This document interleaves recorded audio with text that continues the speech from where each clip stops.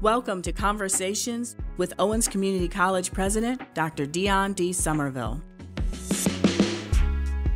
Welcome to the 6th episode of the Conversations podcast. I'm Dr. Dione D. Somerville. Whether this is your first time listening or if you've been with us since episode 1, thank you for listening. We're so happy you're joining us as we explore the issues and meet the people who are important to Northwest Ohio and to Owens Community College. Please enjoy our previous episodes and subscribe to Conversations to join us for future episodes. Today, I am so excited to welcome Dr. Adam Levine, the Edward Drummond and Florence Libbey President, Director, and CEO of the Toledo Museum of Art. At Owens, we are big supporters of the arts in our community, and so today we are delighted to have Adam with us. Adam started his museum career at the Met in New York City before first joining the Toledo Museum of Art as an Andrew W. Mellon Foundation Fellow in 2013. He spent 6 years at the museum, moving up to various positions until being named Deputy Director and Curator of Ancient Art. He then left Ohio to become the George W. and Kathleen I. Gibbs Director and CEO of the Cummer Museum of Art and Gardens in Jacksonville, Florida. In 2020, he returned to the Toledo Museum of Art to serve as its CEO.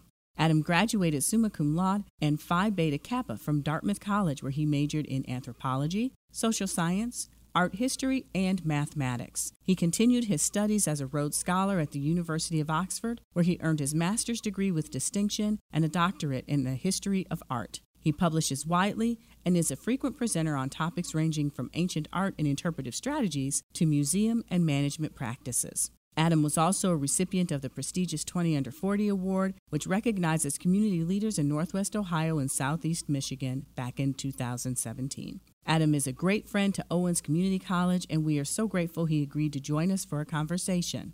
Hello, Adam, and thank you for being our guest today.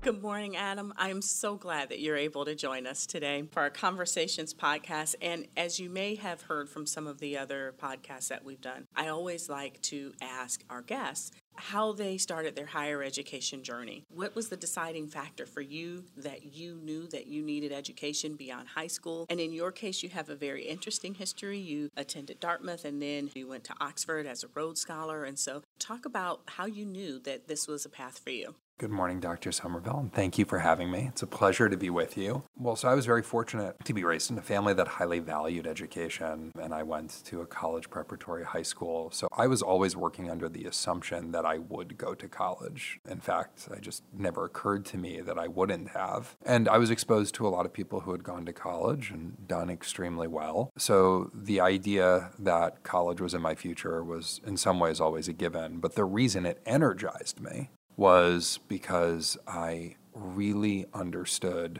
that college was an opportunity to learn how to think. And it is incredibly important to develop specialized skills, but it is also important to develop a toolbox that allows you to work through problems that you will encounter in your life, not just professionally. And that really dictated sort of my journey, my higher educational journey, because those places that I went are far less important than the pursuit of critical thinking abilities and then the application of those critical thinking abilities to all sorts of different problems, ranging from business to art history in my case. That's really interesting because one of the things that I think we've lost a little bit of as a society, as a community, is critical thinking. And that some people believe that higher education is about indoctrination, but it really is supposed to be about helping you discern information, create knowledge for yourself, apply knowledge, things of that nature. And so I really think that's probably one of the most important functions that higher education has, is that critical thinking aspect. I totally agree. And I think whether your course of study is narrow or whether your course of study is broad, whether you are a specialized institution that is teaching you a skill which you're going to use in the workforce tomorrow, or at a liberal arts institution which is trying to give you sort of the gamut of human experience, at the end of the day, each of those curricular paths is about obtaining greater and greater knowledge. And you are learning basic infrastructure of how to do that. Each lesson builds on the last. You are learning about things like scaffolding. You're learning about pedagogy, about how things are communicated to you. So there are all of these lessons learned from the higher educational experience. And at some point, no matter where you work, you're going to have to mentor someone. You're going to have to teach someone. So I think we sometimes think about skills as very practical and very straight line, but the experience itself is valuable in ways that are hard to quantify. Because if you look out at the most successful people in the world, they have those quote unquote soft skills as well. Mm-hmm. And those are things that you learn, I think, through the experience of higher education. I remember a year ago talking to employers and asking, what are some of the things that you need? How can Owens help you? And it's amazing because the answers ranged from technical, but most of them, that's what they wanted. They wanted the universal skills and even things that you don't think about in terms of work etiquette. Mm-hmm.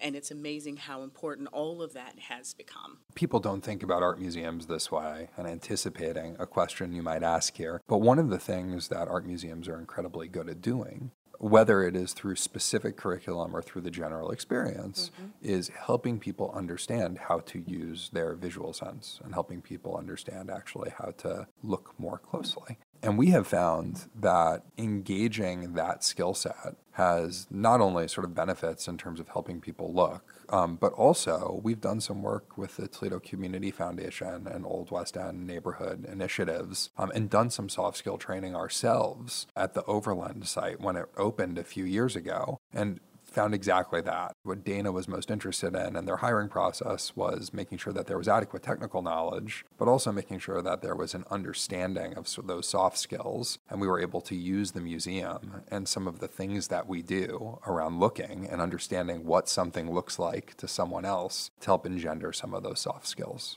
Let's talk a little bit more about that. So there's the looking at a piece of art. Mm-hmm. What do you see? There's perspective. And so when it comes to the universal skills, what exactly did the training entail? So there are two parts to this, right? So one is sort of the descriptive and the visual, right? So which is to say sort of I'm looking at something and I see it. Can I describe it in a way that someone else can understand? Mm-hmm. And there are all sorts of great exercises for those who are listening. If you don't want to do it in front of a work of art, a great one is to try and describe to someone how to make a peanut butter and jelly sandwich. Just describe it and then ask someone to do exactly what you say in your instructions and see what the peanut butter and jelly sandwich looks like. I promise you it's not going to look like what you think it does. Your descriptions are much less clear than you think they are. In the case of the soft skills, there's an expression, it shows up in sort of art historical discourse in a meaningful way, really starting in the 19th century. But this art historian named Ernst Gombrich comes up with this term or develops this term called the beholder's share. And the idea is when we look at anything, but when we look at a work of art, we're reading our own experience into it. Those images trigger memories, right? And those memories trigger feelings, and those feelings in turn cause us to experience the work of art in a highly particular way. Now, if you and I look at the same work of art, the imagery might be the same, but our experiences that are enabled by or that are influenced by that visual stimulus will be different. So you and I will react differently. We bring different beholder shares to it. And that opens up a really interesting conversation about how someone can see the same exact thing differently. So I might be checking my phone because I don't know if I have a missed call and I don't know if it's a butt dial or if it means someone is in trouble in my life. But if someone doesn't know that and they just see me on my phone, they might think I'm being rude. Right? So it opens up the conversation in a non-judgmental way because we're doing it in a museum in front of a work of art, but the lesson is a transferable one. So that's an example of how thinking about vision and perception unlocks a soft skill learn. That's pretty amazing. I mean, so much I think we have to help people understand that there can be multiple truths that exist at the same time. Yes. And that everyone has a different perspective, and that's okay. That's why we're human beings, and that's what makes part of the diversity in our society so meaningful. Mm-hmm. And so the museum has done, and you've done, a lot of very intentional work around diversity, equity, inclusion, and belonging. Mm-hmm. And so can you talk a little bit about your commitment to that and some of the progress that you've made and what you're proud of? Yeah, absolutely. Well, thank you for asking. And of course, the progress is a reflection of the institutional commitment. So while I am the CEO, nothing happens by one person alone. So it happens at the board level, and thank you so much for your service as a trustee. Thank you. It happens at the staff level, and it happens at the volunteer level as well. So we're committed to integrating diversity, equity, access, and inclusion across all of those layers. So I guess the right way to answer that question from my point of view is the commitment to diversity, equity, access, and inclusion has to, as I said, transcend the single person. That we need to make sure that if we're going to move the needle institutionally, if we're really serious about systems change, then we need to think about structural solutions, and we need to think about ways to integrate DEAI, diversity, equity, access, and inclusion, into the fabric of the institution. So we've just released our belonging plan, which articulates how we actually operate those principles. And what we've done is we have literally, rather than saying DEAI lives over here, right, in a sort of separate corner or in a separate part of the organizational chart, we have worked to integrate diversity, equity, access, and inclusion into each of our 4 strategic objectives.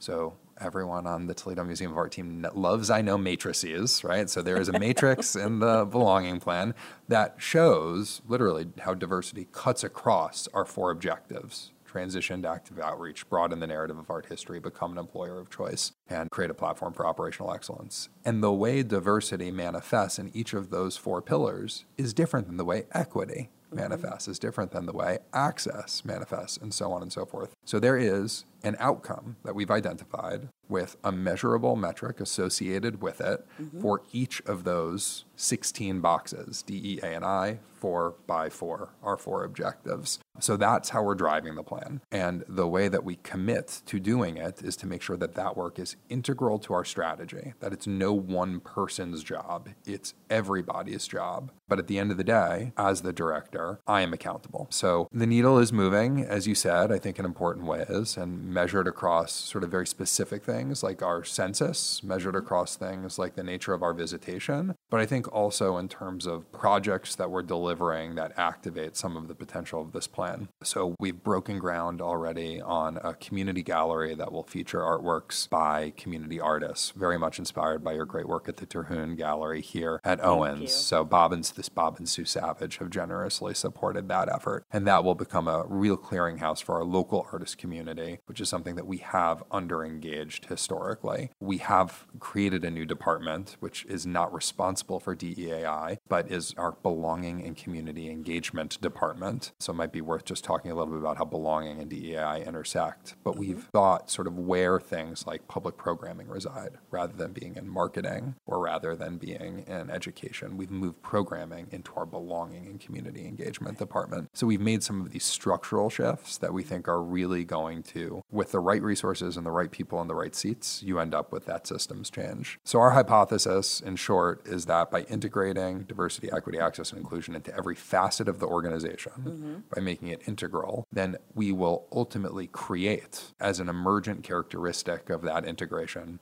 a culture of belonging.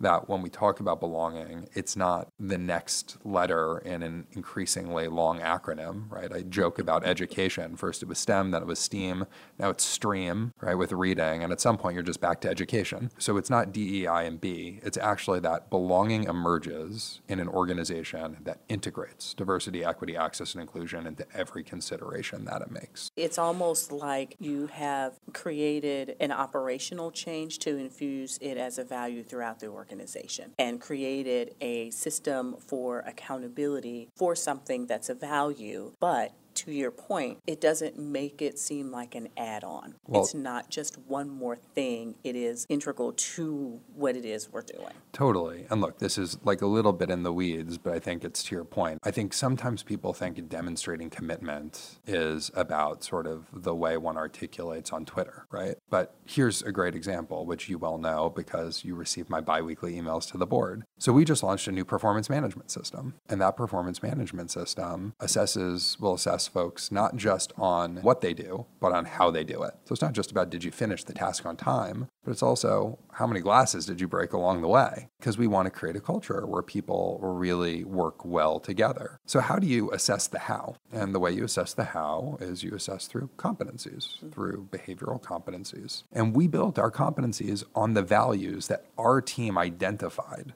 right? These are values that our entire museum, all 200 plus employees were engaged in creating when we launched our strategic plan. And two of those values are diversity and community. So there are hundreds of competencies that one can choose from, but we chose competencies that directly support our values so that we are literally assessing people and rewarding people for the ways that they demonstrate behaviors that center diversity, that center community, that center trust, another one of our values. So we really are sort of putting our money where our mouth is, redesigning systems that aren't public-facing, but that affect the way the entire organization operates in the service of delivering this culture of belonging and literally integrating diversity, equity, access, and inclusion into every facet.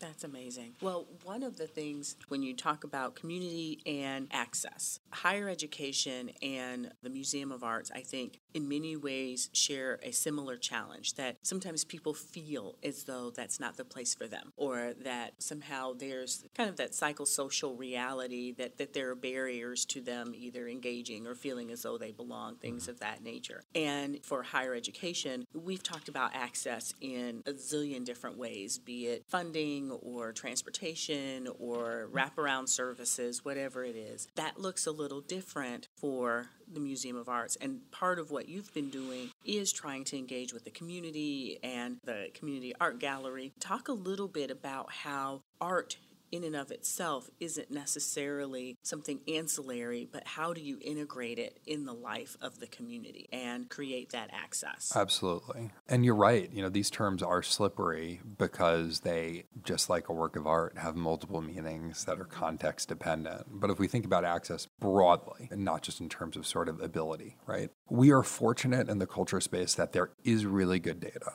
on why people don't participate in cultural experience. And we have done some of our own analyses here in Toledo, engaging national firms to help us sort of unpack why people visit. And what we found is that the local and regional data maps onto the national data, which is not surprising because Toledo is very much a reflection of America in so many ways. It's part of what makes it such a fascinating place to do work like this. And the reasons that people don't visit museums are sort of very straightforward and sort of depends on which of these longitudinal surveys you look at in any given year, but they're pretty consistent. And they include things like transportation, cost, feeling like one doesn't have the time, feeling like the institution doesn't reflect or represent them.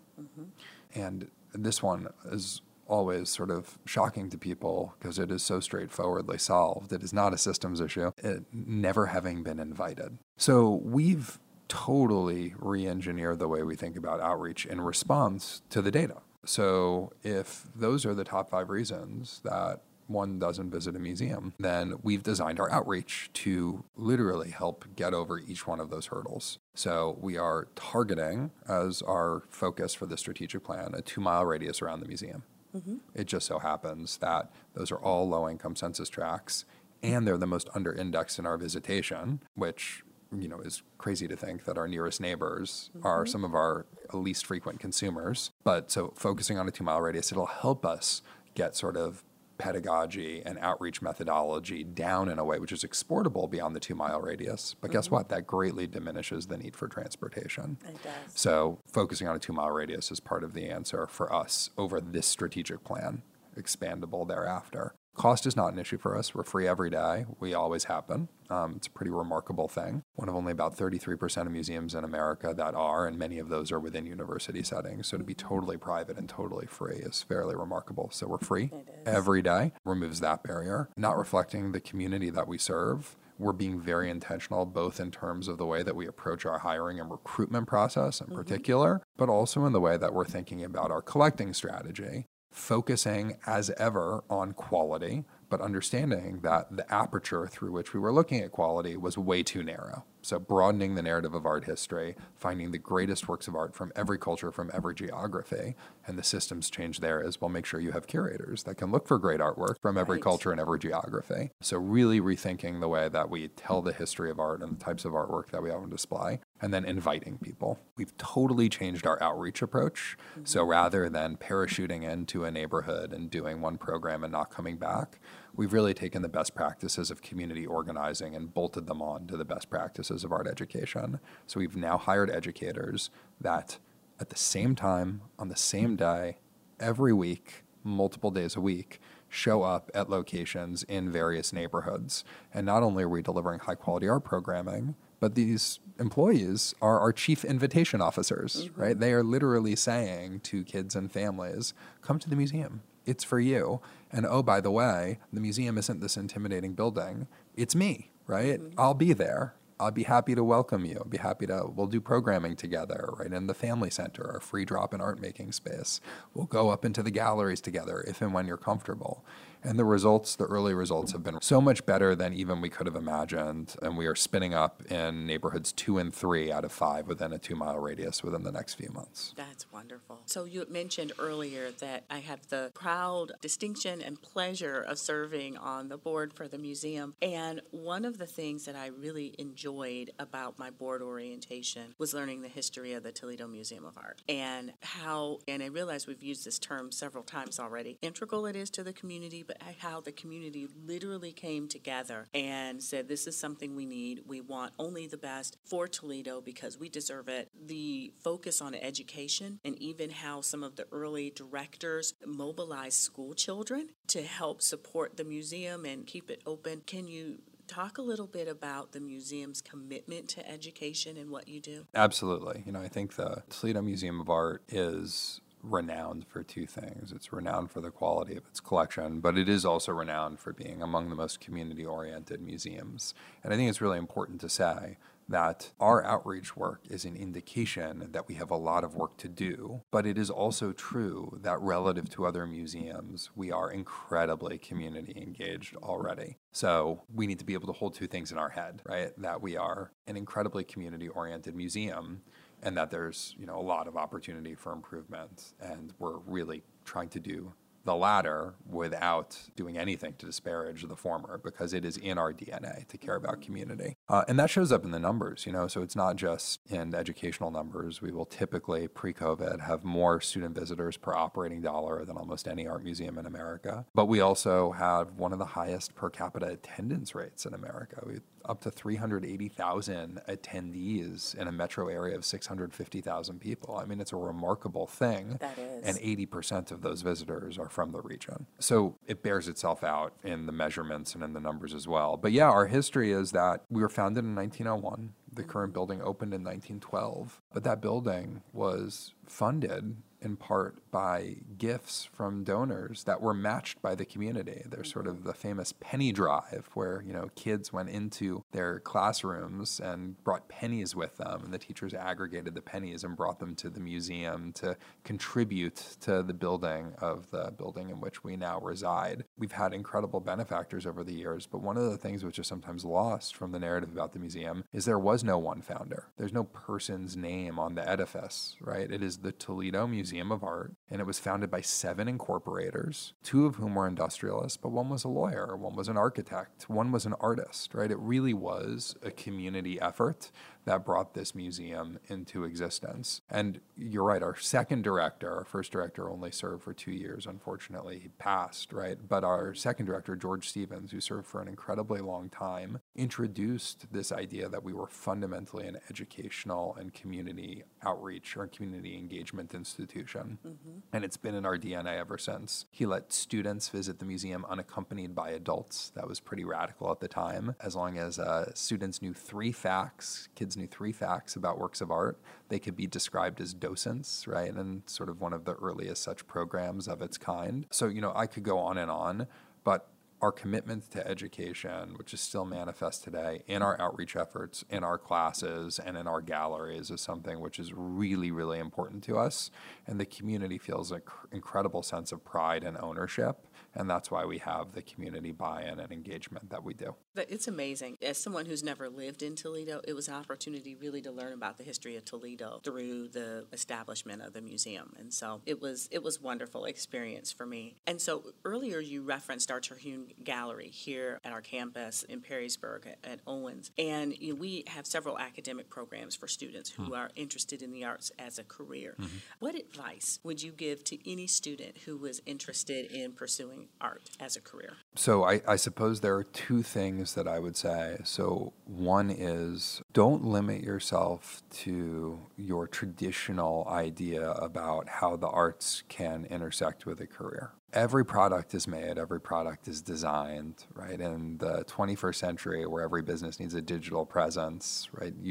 Imagery is more important than ever. Every brand needs to think about how they tell their story, and that requires visuals, it requires music.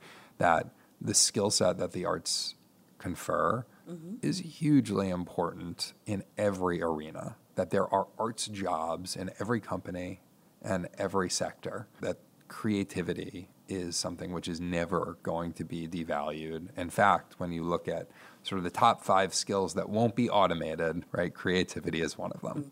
So the arts are valuable anywhere and everywhere. So if your passion is the arts, be open to the possibilities, and you will be able to find something that sort of keeps you energized every day you go to work. But the other thing I'd say is if you specifically want to work in the arts, if you specifically want to work for an arts organization, then there is no better first step than taking the first step. I do find that sometimes we imagine the perfect first job and we hold out for the perfect first job.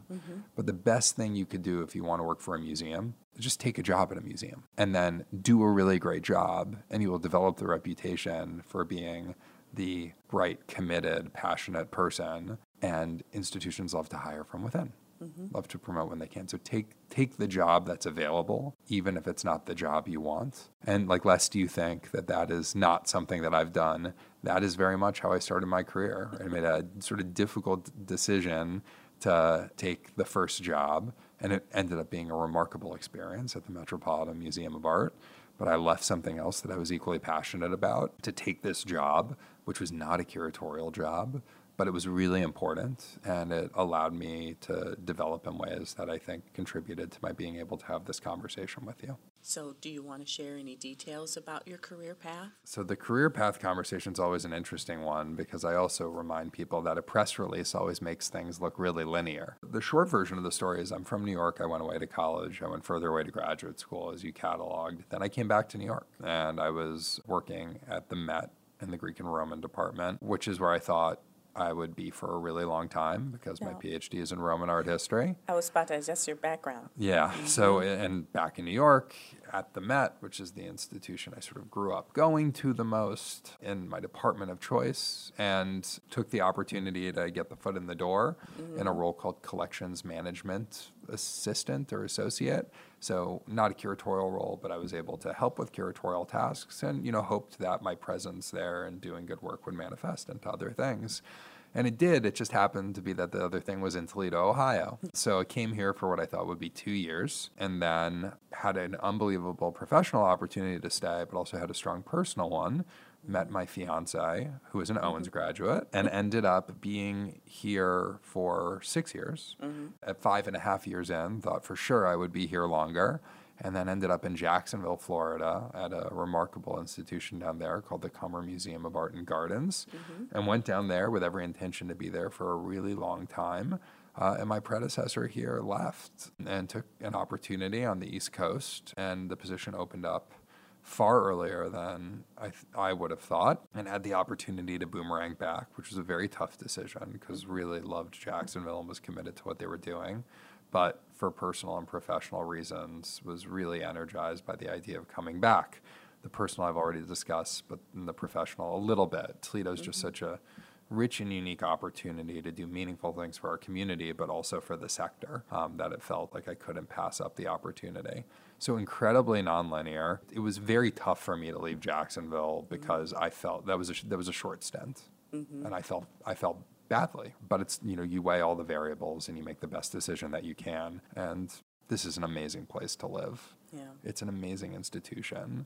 And my fiance's family is here. Yeah. It was a hard thing to say no to. Absolutely. Family is important. It drives a lot of the decisions that we make. Family first. Yep. And the Toledo community has really embraced you, and I think is very privileged and fortunate to have you here. And you talked about your career and all of the places in your journey working at some very well-respected institutions.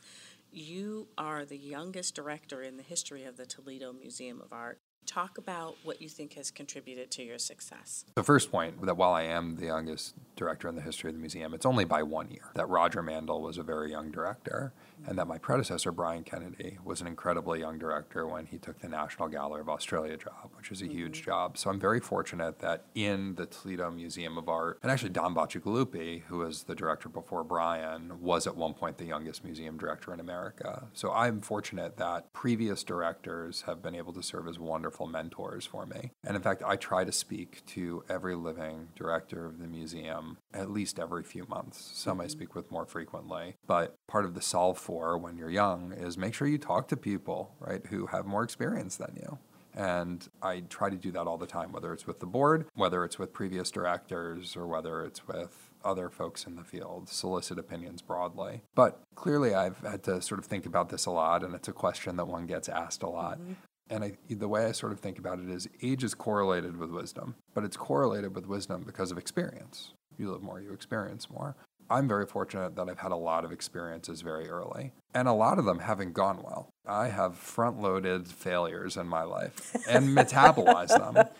I think I'm an okay manager, better than I was because I've managed and learned how to do it. I think I'm a pretty good leader, but it's only because in a previous part of my life when I was an entrepreneur and started a couple companies, but the first one I started, I was a disastrous leader. I made every mistake, right? It was like the proverbial 21-year-old CEO. I was awful. Fortunately, I learned the lessons by and large, but I think all of those things, we don't talk enough about those, but that broad set of experiences, not all of which worked, but all of which were lessons, are part of the reasons that, I'm fortunate to have the opportunity to serve in this role. And time will tell whether I'm successful or not. But it's an incredible privilege and honor. I don't take it for granted.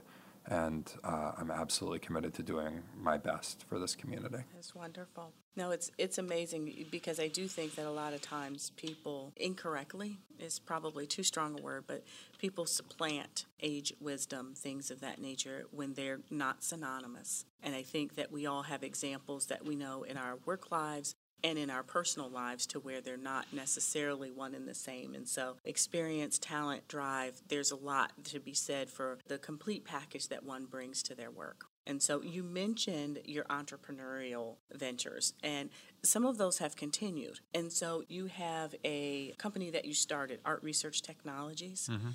Can you talk a little bit about your experience in starting your own business? We have our School of Business. There's interest in entrepreneurship and how do we move that forward? How do we help students who may be interested in something else but in starting their own career? We know that, as a society, and this was hastened by the pandemic, people who have side jobs or interests are turning them more and more into their main means of supporting themselves and their families. And so anything that you can share about your experience, I think, would be really helpful. Yeah, of course. So Art Research Technology is sort of as a firm that applied quantitative approaches to the art market. And this was the company that I was a sort of disastrously bad CEO of. But we had good intellectual property. So in the end, it all worked out. But it was sort of in spite of me, not because of me. And then we've also have incubated a business within the Toledo Museum of Art called the Center of Visual Expertise, which is doing incredibly well, sort of applies some of the lessons learned. And then there was sort of a third company besides. So I've sort of approached this from a number of different angles. But I think the most important thing I would say to sort of entrepreneurs is that's sort of the bedrock of our economic engine, right? So your impulse is great, right? If you're interested in starting a company, right, and it energizes you, then have at it. But be realistic in your forecasting, be realistic in your budgeting, be very, very honest with yourself about what types of risk you're willing to take on. And I know that Owens provides all of the resources to help entrepreneurs think these things through. But the rush to get something started can end up being a huge setback. So every entrepreneur thinks that their business is going to be successful. It's about being really, really thoughtful and planful about what happens if it doesn't succeed. That is going to be hugely important and is going to allow you to absorb a failure and take those lessons and metabolize them and push them forward, or have it be sort of a one-stop opportunity, and then you're never going to sort of be able to come back to it, right? So just go into it understanding your downside, protecting your downside as much as you can, so that when you do learn lessons, you'll have an opportunity to put them to good use in the future, rather than have this be your one and only try at starting a business. I think that sounds like really good advice. Well, the worst vice is advice. So, maybe it's, well, certainly or what's the expression, right? The advice is free, so it's probably worth what people are paying for it. But to say it differently, you're going to be much more successful the second time you try something, and even more successful the third time, as long as you can pay forward the lessons learned. So everyone may think they have a 100% chance of success, but if you statistically have less than a 10% chance of success, then take the risk, because it stokes a passion and because you could be successful, but make sure that you're doing what you can.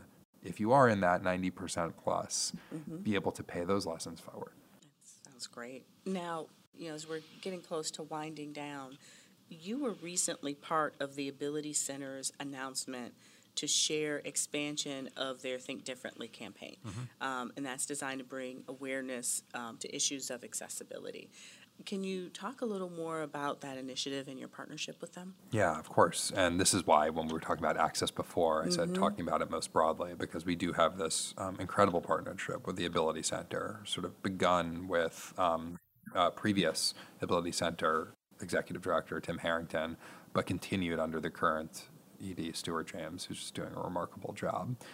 He's come into the community, sort of like a lightning strike. It's been amazing to see the pace at which he's moving, and really pushing forward this idea that Toledo has the capacity to become the most disability-friendly community in this country, which aligns very strongly with, to put it differently, actually, we support that, and the way that we can support that most directly is by becoming the most disability-friendly museum in America. So we were honored to be part of the launch of the Think Differently campaign. We're honored to be involved in a suite of different programs with the Ability Center. But the signature program of that partnership is the creation of a role called the Manager of Access Initiatives at the Toledo Museum of Art. And there are other museums that have individuals dedicated to access, but the structure of this is slightly different, because in addition to investing in accelerating our pathway to greater access at the museum, it's also structured in a way that builds capacity within our community.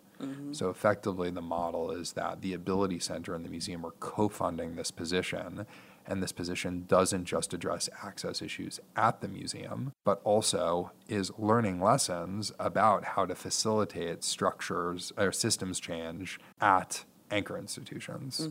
So the change management expertise around access is something that the Ability Center can then leverage with other partners as it seeks to drive accessibility initiatives across all of the other organizations in this community.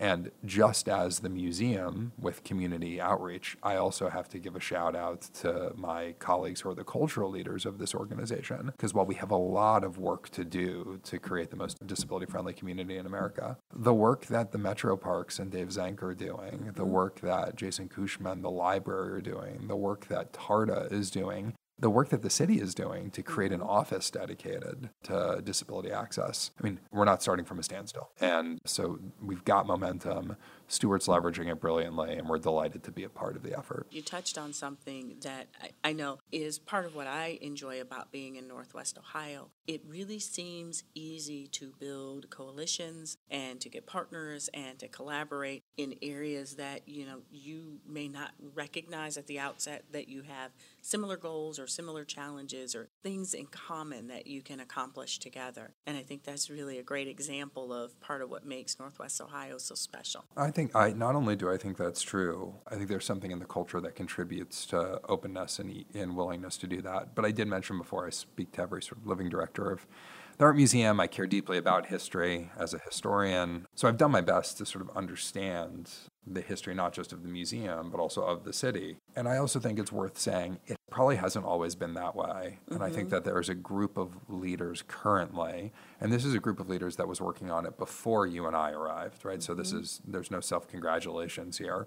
But I think people like Mark Folk at the Arts Commission or like Joe Napoli at the Mud Hens, who have been thinking a lot about how to create community coalitions, have really created fertile ground. And as new leaders have come in, I think we've been able to take advantage of the space that they've created in facilitating these dialogues. So I couldn't agree with you more.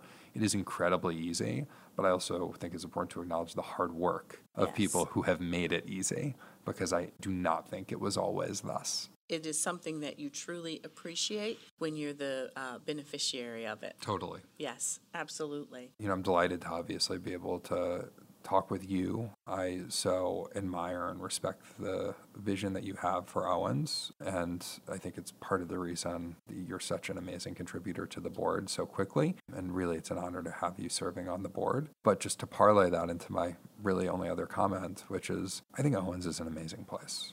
And I don't know enough about the community college landscape to say that it's unique, but I think the constellation of things, from its arts programming to its sports teams, its athletic programs, I really think Owens is a vital part of this region's success. And I'm really excited to find ways for us to continue to build on our relationship and turn it into meaningful institutional collaboration. We've got a few irons in the fire, but it's really, really exciting to take this fertile ground we've inherited and think laterally about the types of partnerships we can put together that move the community forward. It's such a treasure, Owens, so the ability to work together and to help fulfill your vision for the place is really important to me. So thank you for having me, and just wanted all the listeners to know how much I respect and admire what you're doing, and that the museum is here to help support. I can't thank you enough for your very kind words, your very thoughtful, kind words. I believe that I've inherited an institution that really is part of our community. And I know that early on, people asked me what has surprised me. I knew that Owens was important to the community, but the degree to which is amazing. And I know that that is because of our faculty, our staff, all the past leadership at Owens, the state and how the State Board of Higher Education supports us, and really how our community supports us. I really think that the partnerships that we've talked about, opportunities to work together, really build upon the legacy that we've both inherited, and how we're able to move that forward really for a better community, a better region, and a better world. Absolutely. Dr. Adam Levine, it has been my absolute pleasure to talk to you a little more today. I'm thrilled that you were able to share some time and expertise, and I'm very grateful for our time together today. I'm so grateful to have been on. Thank you. Thank you.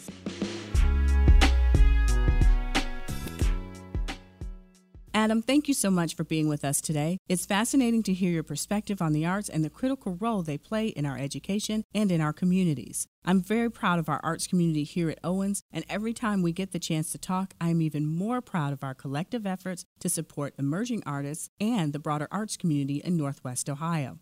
Adam, we are grateful for your support and for your time today. And thank you to all of our listeners. Remember to subscribe, and please join us for future conversations. Next time, we'll be talking to Mark Vasilishin, Sheriff of Wood County and an alumnus of Owens Community College. Until then, take care.